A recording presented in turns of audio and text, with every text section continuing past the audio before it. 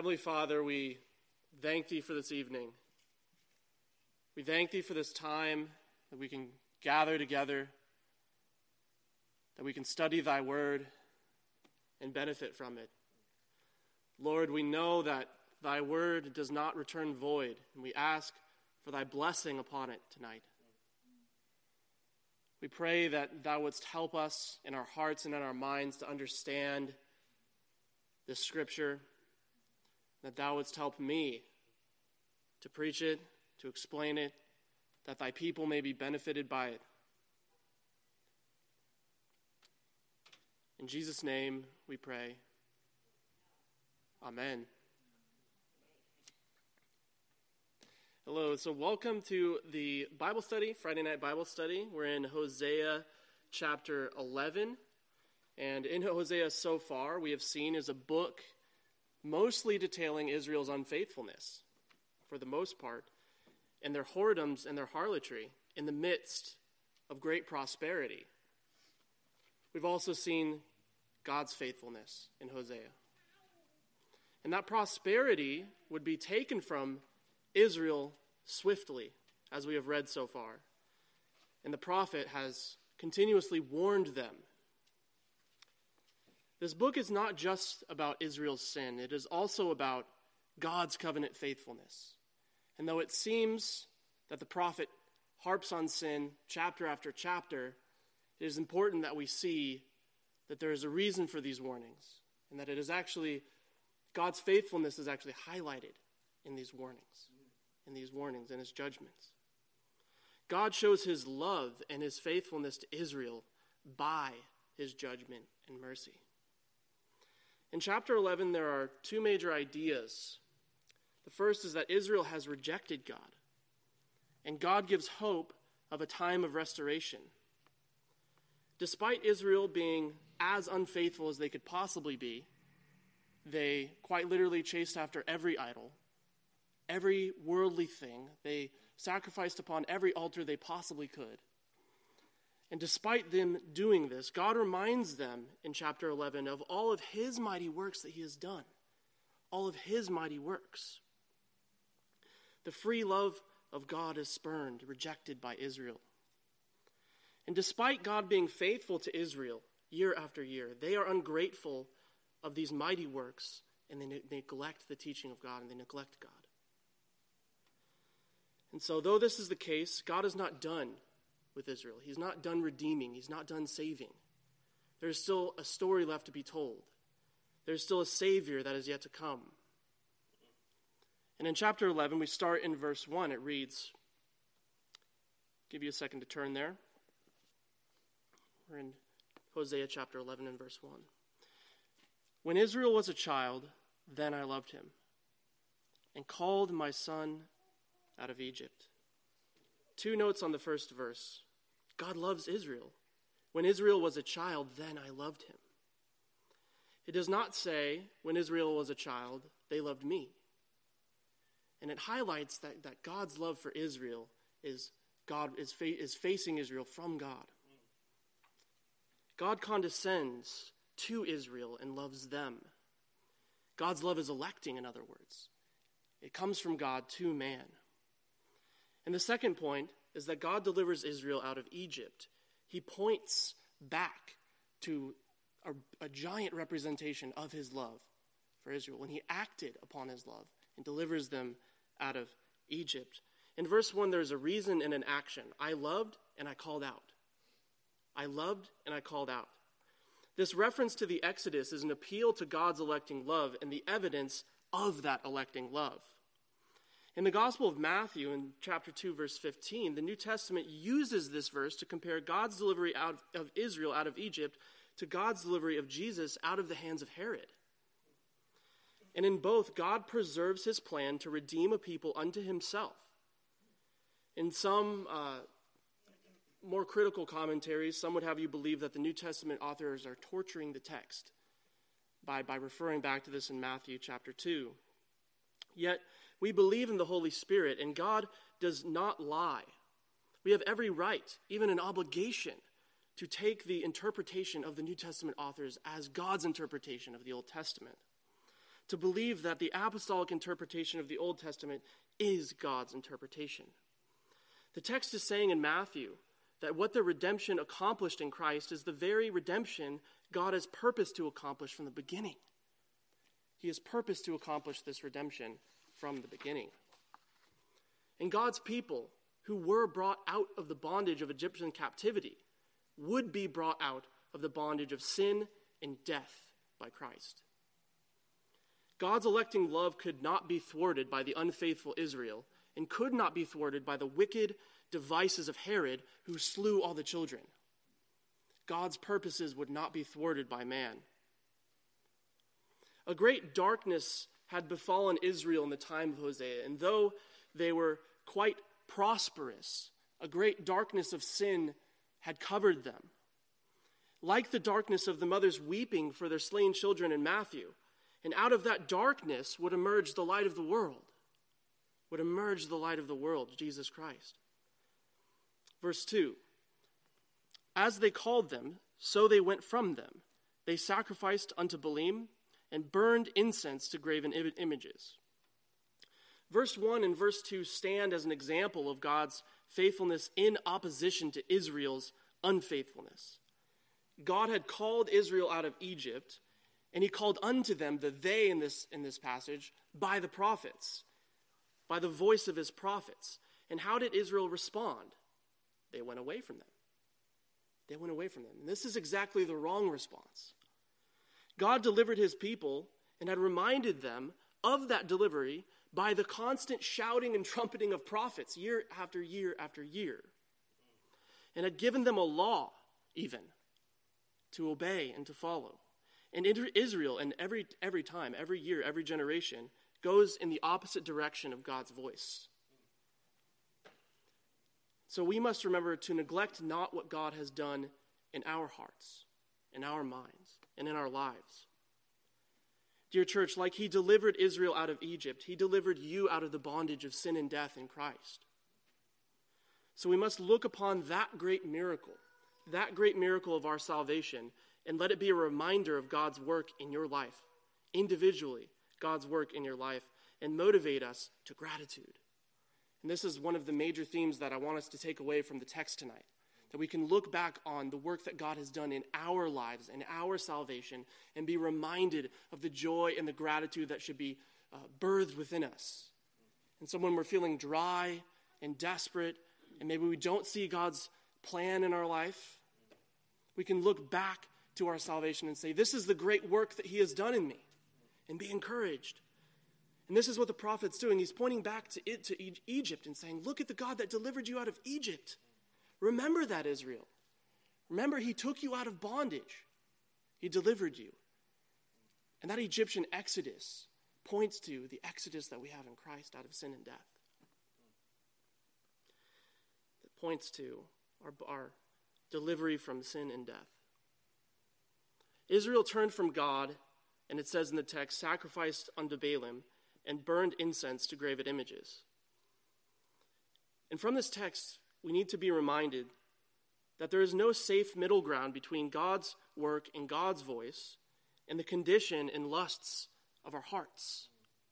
There is no mediating position.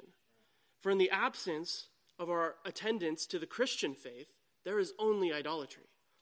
And some of these idolatries might be more or less severe, but they're all idolatry outside of what God says we are to do and to live by and to love and to cherish. And this is often how we get ourselves into deep seasons of sin. We start small, with a small bit of idolatry. And we take that and we go after it and say, this is not that bad. You know, God can use this sin. I can redeem this part of culture. And this is one of the more dangerous things that has become prevalent in the modern church is we're redeeming pagan practices. We're bringing the pagan stuff into the church and we're redeeming it for Christ. You see this sort of thing happening in churches where they have big dance performances and even holy yoga during Sabbath service. Things of this nature, where they take these ungodly things and they say, we're going to make them purposed unto Christianity. And sometimes we do that in our life. I'm going to play 20 hours of video games every 2 days unto God's glory. I'm going to do this thing or that thing unto God's glory. And really, it's just an excuse to live like the world is living. So we have to remember that there's no middle ground between what God says and our idols. In the absence of our attendance to the Christian faith, there is only idolatry. And if we say, I will depart from the Lord only in this one little teeny place, we are not saying that this part of my life is neutral, as we often think. We think, oh, this is just a neutral thing in my life. This is just a neutral thing in my life. We are actually saying, I have committed this part of my life unto idols. And this is one of the chief means of grace and examination, is we look inward, compare our lives and our hearts to God's word, and say, what part of my life am I sacrificing unto idols, like Israel was doing here, as described by the prophet Hosea. And though we are not perfect at living holy unto God, this is something that many people become quite discouraged in. Well, I can't live perfectly, and therefore I'm not going to try at all. We can't fall into that trap. And so we are not perfectly living holy unto God. Our gratitude that we have of God's delivery of us must motivate us to turn from our idols, to remember God's electing love, his redemption accomplished and applied, which means you are not as the pagans, given over to your flesh, to live in it and die in it. You, dear believer, in Christ, are a people set apart unto God. And so the gratefulness that flows from that should motivate us to live unto him as best as we possibly can in every single moment of every single day. And so do not say with the stiff-necked people of Israel, take us back to Egypt. There is nothing that awaits you in Egypt, in your former life, in your former sins. And Israel, as we read in the whole Old Testament, often forgot that. And this was the source of much of their idol-making. Much of their idol-making is caused because they forget God's promises, and they forget what God has done in their life. And so they say, we must have a calf. We must have this idol. We must sacrifice to this thing. So today, the first major theme is remember the work of God in your salvation. Remember that joy upon your conversion. Remember that great freedom from your sin and from your idolatry. And be motivated and encouraged by that to carry on in all of your trials, all of your struggles, all of your ailments, whether they be physical or emotional or spiritual. Any trial you have, look back into the real work that Christ has done in you, and be blessed and be encouraged. Verse 3, I taught Ephraim also to go, taking them by their arms, but they knew not that I healed them. Verse 3 is a callback in a certain sense to verse 1, when the scriptures say, I loved Israel as a child. He says, I taught Ephraim also to go. In other words, I taught them how to walk. He carries on and says, taking them by their arms. He acted as a loving father to them. Many of you in this room were quite literally here when our children, the young children at Agros, were learning how to walk. And to a certain degree, they still are learning how to walk. Their legs still get tired. They can't traverse tough terrain yet. The stairs are difficult for them. And when children learn how to walk, as a parent, you help them. Sometimes you have to pick them up off the ground when they fall constantly. You have to hold them by the arms and as they totter along. And when you're developing your muscles in your legs as a child and developing the muscle memory of how to walk, sometimes your legs get tired, and God and your parents take them up by the arms and carry them on their back or in their arms. This is the tender, loving language that is used by the prophet Hosea here. That God was to Israel as a loving, tender father. He taught them how to walk. And then when they couldn't walk, he carried them. Just as I'm sure we have all seen happen in our lives to our own children and to our friends' children as they teeter-totter along. The loving affection of parents coming along and picking them up when their legs are tired, picking them up when they fall, and teaching them how to walk. This is tender, loving, paternal language. And what does Israel respond with? The text says, but they knew not that I had healed them. They knew not. The scriptures present the picture of a tender, loving father and a child who grows old and forgets all the times of loving instruction and support. The ungrateful son and the ungrateful daughter who leave the home, forget what their parents taught them, and come back and dishonor their parents. Dishonor their parents. And this is the language that is used here. And the prophet continues in verse 4. I drew them with cords of man, with bands of love, and I was to them as they that take off the yoke on their jaws, and I laid meat unto them. Here God says that he did not treat Israel as mere slaves or beasts or animals. He says with bands of love. He did not handle them simply as an ox or an ass, but as a father to a child, with paternal discipline and not the cruelty of a taskmaster or a slave driver. Again, the prophet uses tender language here. I laid meat unto them. God has not put a heavy yoke upon them and has even spoon-fed them as a parent to a child. Yet we see more tender, loving language. As a child is learning to eat, the parent literally feeds them food. They would not be able to get food on their own had the parent not fed them, and they would wither and die without parental affection and parental care and oversight. This is what God is saying. I instructed you. I taught you how to walk. I fed you. I put an easy yoke on you. I did not treat you as a slave. I did not treat you as a work beast. I was kind to you. And this says so much about the character of God, how long-suffering he is, how patient he is with Israel, how his love is tender to his children. It's not a cold love. It is an affectionate love. God's yoke is easy and his burden is light to his children.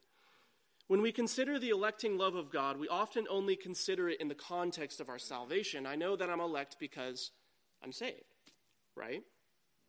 Yet his love is tender in our chastisement, in our further education, when we make mistakes, when we're learning to walk, when we're learning to read, when we're learning to eat.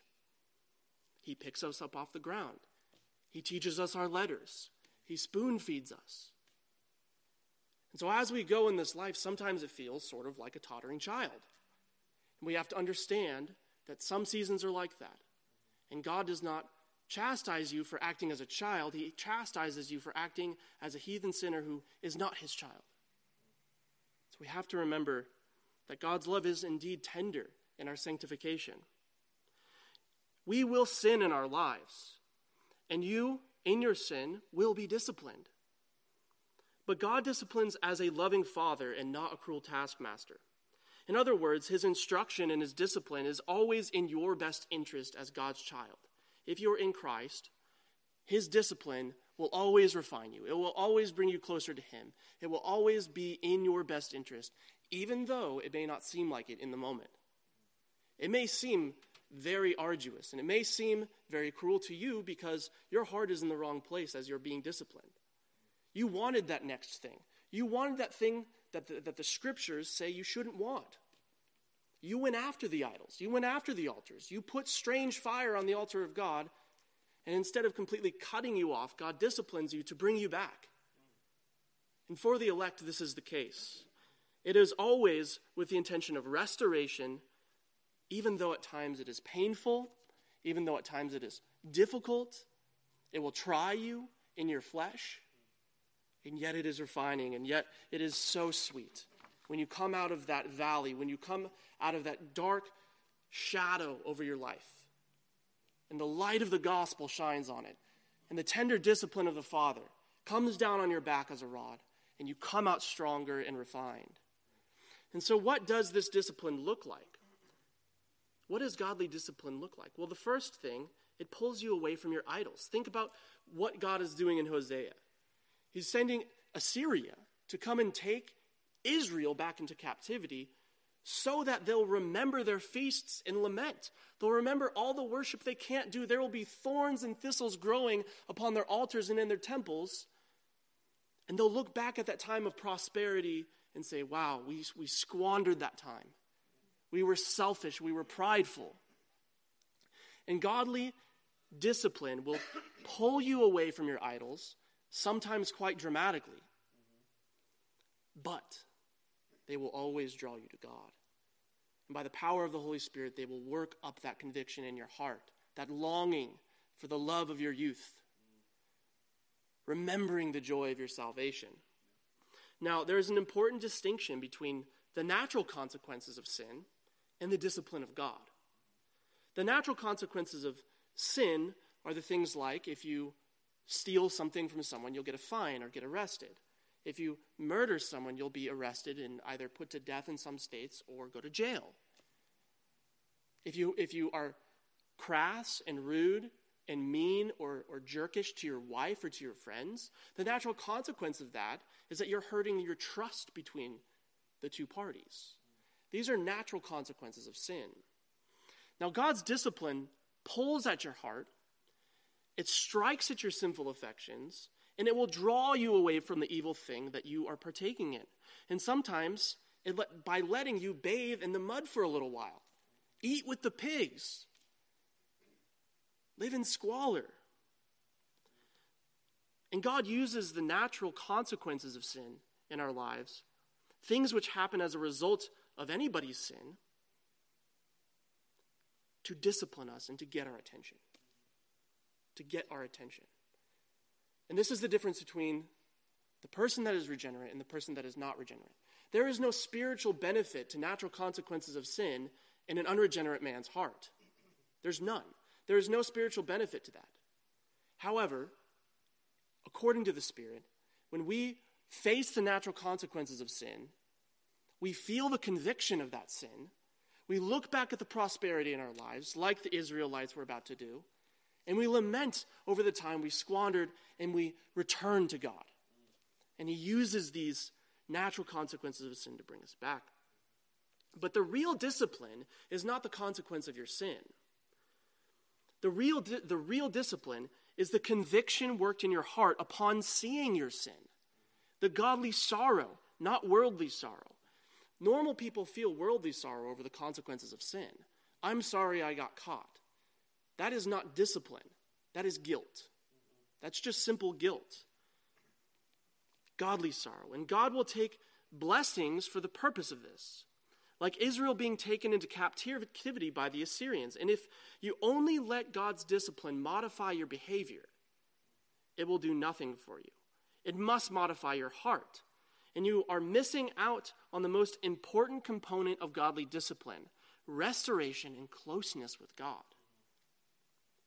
And so we're about to see God scatter Israel, and many of them will not return. However, there is a remnant. There is a remnant left of Israel. We must remember that God has a purpose in his discipline always. He has a purpose, a redemptive purpose, and what he's doing, and especially here in Hosea that we're seeing. The restoration and closeness with God. Verse 5. He shall not return into the land of Egypt, but the Assyrian shall be his king, because they refuse to return. Here we see an explicit connection between Egypt and Assyria. Assyria would be to Israel what Egypt was. It will be captivity, it will be separation, it will be cutting off. And this is made explicit in verse 5. Because they chose other kings, other gods, Assyria shall be their king. Israel had refused the gentle yoke of God, and now they will feel the cruelty of Assyrian taskmasters. They will feel the cruelty of Assyrian taskmasters. Verse 6. And the sword shall abide on his cities, and shall consume his branches, and devour them because of their own counsels. The idolatrous people of Israel could not comprehend the warnings of Hosea at this point. He's still going on. He's still saying, God is coming. God is judging you. He's going to use the Assyrians to do so. And yet Israel is not getting the message.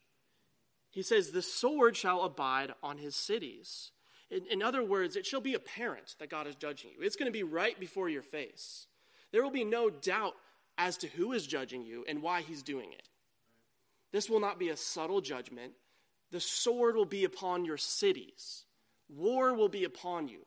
your judgment is not just a spiritual judgment, it will be quite physical, in fact. And you will be taken out of the land. A very physical judgment. It will be apparent, unmistakable, and total. The branches, some commentators write that this is talking about all the branches of cities, though I believe the more accurate way to render this is the defenses that they had built up for themselves. The branches which would lock doors, and the branches which would hold their gates together, and the walls they had constructed. Essentially what the prophet is saying is that you have these walls, you have these doors, these gates, and all of these towers that you have built, these cities that you have constructed, these fortifications that you have set around yourselves, they will do nothing. They will do nothing to thwart what is about to happen to you. The gates and defenses that you have constructed shall be devoured. No fortification which Israel had made for themselves would be able to defend against God's judgment here. The confidence that Israel had in themselves would prove foolish. And the prophet's warning tells us that Israel was indeed resisting the cry of Hosea, saying, "Our ways are sure. Look at what we've built. Who could come against us?" God would come against them. God would come against them. But why? The end of the verse says, because of their own counsels. They thought themselves wise. They thought themselves judged. They sat on the high places, supposing to look down upon God as if they themselves had the authority to do so. When in fact, they should have let God look down on them, judge them. And I imagine the places of worship look quite small up in the high places. But God's judgment will not look small when he visits Israel in their time of judgment. Verse 7, "And my people are bent to backsliding from me. Though they called them to the Most High, none at all would exalt him." Israel was determined to turn away from God. Some translations render this word turn away, backslide, but it essentially means to apostatize. Though the prophets, they're referred to in Hosea, called Israel to repent and turn to God, none would honor Jehovah, none at all would exalt him, it says in the scripture. What a great judgment it is to hear the word of God and reject it. Whether that be hearing the gospel presentation, those that the gospel is preached to, that reject it, there is judgment upon them for that. And as Christians, when we hear the loving rebuke of a brother or sister in Christ, do not tarry long in that rebuke before returning to God. Do not tarry long in your sin. God is not like a dog with a loud bark and no bite. He is a mighty lion whose roar is loud and his bite is deadly. And Israel was not getting this idea. They were not putting this together. He is not a safe God. He is not a soft God. He is not a God shaped after the effeminate men of modernity. He is a quite dangerous God. He is quite dangerous. He is mighty and terrifying and awesome. The only comfort men should have in the fact that God is this terrifying is knowing that he is both just and the justifier. He is not just terrifying. And if you are not in Christ, not justified, there is no safe place in heaven or on earth where you are safe from his judgment and his wrath. And this is why we are motivated to go out and preach the gospel to all men. Because people are walking around with this terrifying knowledge that we have of how mighty God is and the judgment that waits for every person that does not believe. There is no safe place outside of Christ. For the wrath of God is revealed from heaven against all ungodliness and unrighteous men, Romans 1 says. And if you are in Christ, that mighty, awesome, terrifying God holds you in his hand, and there is no safer place than in the arms of God. There is no safer place in Christ. I recall back to the beginning of this Bible study, the idea that we can play with our idols. That is not a safe place to play. It would be like if we sent our children to play on the edge of a freeway. You would not call the parents who let their kid play on the edge of the freeway a loving parent, an attentive parent. And so when God gives us these warnings in his word, when we read the scriptures and he says, do this or don't do that, that is him saying, don't go play by the freeway. That is not a safe place for you to play. In fact, there are many dangers that await you on the freeway, dear child. You in Christ have this mighty, awesome God that holds you in his hand. And the safety that we seek outside of Christ is a safety that is most perilous, most dangerous. It is the most discomforting place you could possibly be. It will be as a heavy yoke to you, a cruel taskmaster, and a cold, indifferent lover. It will not care about you. It will not love you back. It will chew you up and spit you out. And Israel is seeing this here. They place their love and their hope in their kings and in their religion. They put their hope in their prosperity and all the grain and wine that they had. And God would dry up their grain, dry up their wine, and send an army to crush them. Why? Because God is jealous. And he will have fidelity. Verse 8. How shall I give thee up, Ephraim? How shall I deliver thee, Israel? How shall I make thee as Admah? How shall I see thee as Zeboim?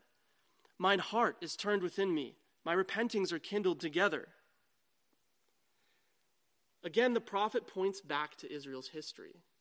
First to the Exodus at the beginning of the chapter, and now to Admah and Zeboim, allies of Sodom and Gomorrah. In Deuteronomy 29:23, it says, like the overthrow of Sodom and Gomorrah, Admah and Zeboim, which the Lord overthrew in his anger, in his wrath.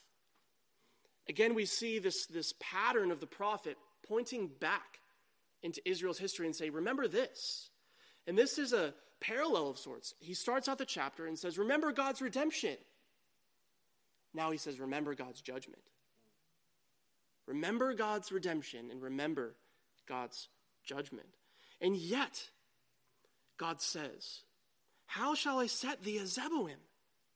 How shall I do this to thee? Mine heart is turned within me. The prophet is saying, Israel, you deserve this judgment as Sodom and Gomorrah. Your behavior has warranted this. You absolutely 100% deserve it. And though Israel deserved the same fate as Admah, Zeboim, Sodom, and Gomorrah, this would not be the final fate of Israel. Now, a point on this passage, this uses a lot of anthropomorphic language.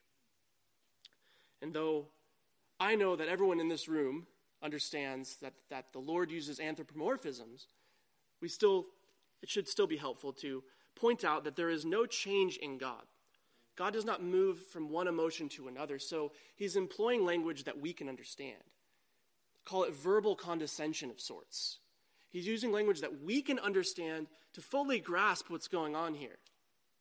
To fully understand in our own limited vocabulary, in our own frail emotions, exactly what is happening right here. There is no change in God. And so we take this passage as an obvious verbal condescension which God uses to explain himself in terms that we can understand, that really affect our heart and get to us and drive home the understanding. We know that not only is there no change in God, there is no change in the heart of God. He is saying, though you, Israel, deserve the fate of Sodom and Gomorrah, I will not give you what you deserve. And what do we call that? Grace and mercy. Grace and mercy. And he would show mercy and grace for his redemptive purpose, for his glory, because of his electing love. He uses anthropomorphic language to condescend to us. This is a very important way that the scriptures speak to us as humans from the mouth of God. Verse 9. I will not execute the fierceness of mine anger. I will not return to destroy Ephraim, for I am God and not man, the Holy One in the midst of thee, and I will not enter into the city. Here the prophet communicates language of restraint. I will not enter into the city. I will not execute. Why? Because there was yet a faithful remnant. There was still yet a redemptive purpose. 1 Kings 19:18 says, "Yet I have left me 7,000 in Israel, all the knees which have not bowed unto Baal." There was still a faithful remnant, and this faithful remnant would see their way all the way up to the coming Christ. God would judge Israel, cut off their king, set them into exile, but he would not wholly destroy them like he did with Sodom and Gomorrah. For there was still hope. There was still hope promised, a hope that goes back to eternity and to the fall. We're going to take verses 10 and 11 together here. "They shall walk after the Lord. He shall roar like a lion. When he shall roar, then the children shall tremble from the west. They shall tremble as a bird out of Egypt, and as a dove out of the land of Assyria. And I will place them in their houses, saith the Lord." Though his judgment would indeed be severe on Israel here, it would not be absolute in the sense that he's going to destroy all of them. There would be a remnant. There would be a remnant. The people of God, the scriptures say here, would walk after Jehovah. And they would have God as their leader, a lion. And the lion would draw them with his roar and send with this roar their enemies scattering. There would be no person either in Egypt or Assyria that could prevent God from doing this, from drawing his people back. Neither Egypt nor Assyria could thwart God's purpose to return his people back, saith the Lord. And finally, verse 12. "A frame compasseth me about with lies, and the house of Israel with deceit. But Judah yet ruleth with God, and is faithful with the saints." The prophet here makes a distinction between Israel and Judah. While Ephraim had, it says, compasseth me about with lies, Judah yet ruleth with God, and is faithful with the saints. The 10 tribes of Israel were totally committed to idolatry. Yet Judah and Benjamin, it says here, in the south, were not. There was yet a remnant. There was yet a faithful people. And we believe this. In every generation, there is a faithful remnant of believers until the last day, completely continuous with God's redemptive purpose. Now, some commentators say that chapter 12 should have started in chapter 12 should have started in verse 12 here, because it runs directly into chapter 12, and it flows quite nicely. But we're going to pick up in chapter 12 next week. But before we go tonight, I have a couple of points of application that I would encourage you to meditate upon as we go into the Lord's Day. The first is that this section of Scripture should remind us to remember often the work of God in our salvation. To remember often the work of God in our salvation, like Israel's delivery out of Egypt. The same way that the prophet Hosea points back to Egypt and says, remember that. Remember your delivery out. Remember your delivery into the land. Remember the blessing. Remember when you were a child, when God loved you. And we need to, in many seasons in our life, remember that very thing. We become theologically mature, and we forget the joy of that first fruit of our salvation. The joy of our youth. And we sit here all dried up, and maybe we've justified and said, well, I'm too mature for that kind of stuff. I'm too mature to look back on the joy of my salvation. I have more important things to study now, like divine simplicity, or whatever, pick your lofty theological topic. And we forget that the Lord calls us to remember that initial work of salvation, and even the continuing work. To remember that if he did that initial work in you, he's going to continue doing that work in you until you die and your bodies are glorified. We can even look into that. There may be a powerful season of your life that might not have been the first season of your Christian walk, that you can look to and say, I remember that season. I remember what the Lord was doing me in that season. Remember that fire. Remember that faithfulness. Remember that spark that was in you that caused you to go out and preach the gospel and reject your idols and put away your sin and love God more. The reason that you were so joyful in that season is because you were loving God, because you were listening to his voice, because you were in tune with what God was speaking to you. When we forget the cruelty of the taskmasters of our Egypt, we often lose sight of what we were delivered from. And so sometimes we turn back, like Israel was prone to do, and say, we want to go back to Egypt. Take us back. At least we had shelter there. At least we had food there. And God says, no, I will provide the manna. I will provide the water. I will provide everything you need. Do not go back to Egypt. There is only a cruel taskmaster waiting for you there. A cold, indifferent lover. The second is that we should be motivated to gratitude for this delivery, noticing God's provision, grace, and power in salvation. His provision, grace, and power in our salvation. So when we look back to our either the first fruits of our salvation or perhaps a zealous season, we look at what God was doing in that season, not what we were doing. You might have had plenty of mighty works. You might have gone out and preached to all sorts of people. You might have done all sorts of charity and fasted for weeks and weeks and weeks and weeks. That's not what you're looking at. Look at how God sustained you in that season. Because I'm sure there were hard things in that season too, that God was carrying you through, whether it be physical ailments, spiritual ailments, emotional ailments, tension between your family and friends. Look back to those seasons and see what God was doing in your life. And remember that he is still doing that in your life. He is still doing that in your life. And third and finally, we should be reminded that God's love is tender, fatherly, and in our best interest to his children. And so when we are disciplined by the Lord, we ought to view it as a blessing. And though the rod hurts on our back when it comes down, we need to know that it is for our benefit. It is for our edification. It is for our godliness, for our setting apart from the world. And God is jealous and he will discipline you. And when you are disciplined, don't just let it be moral behavior modification. Let it truly wreck your heart, wreck your conscience. Be grieved over your sin. Let God work in you in your discipline. Don't just say, oh, someone caught me in my behavior. I better fix that so no one notices again. That is not how godly discipline works. That's worldly sorrow. I got caught. Godly sorrow produces joy, and it is given to us by God. So those three things. Oh, and finally,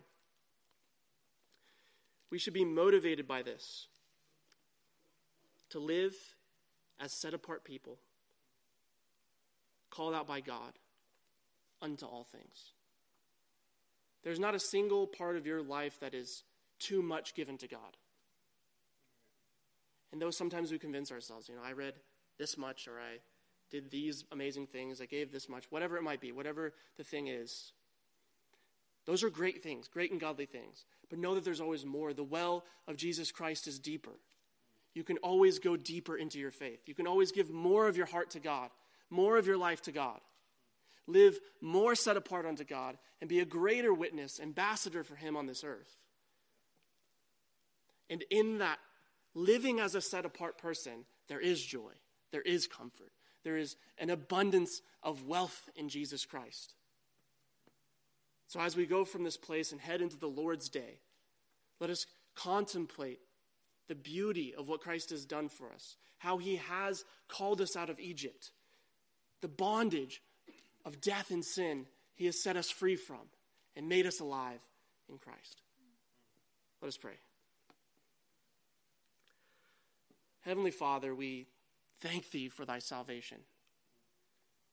We ask as we go into the Lord's day that thou wouldst work within us gratitude, that we might remember thy works in our life, and that we may be moved unto gratitude, to love thee more, to cherish thee more, and to live as a set-apart people unto thee more. In Jesus' name we pray. Amen. Thank you for coming. You are dismissed.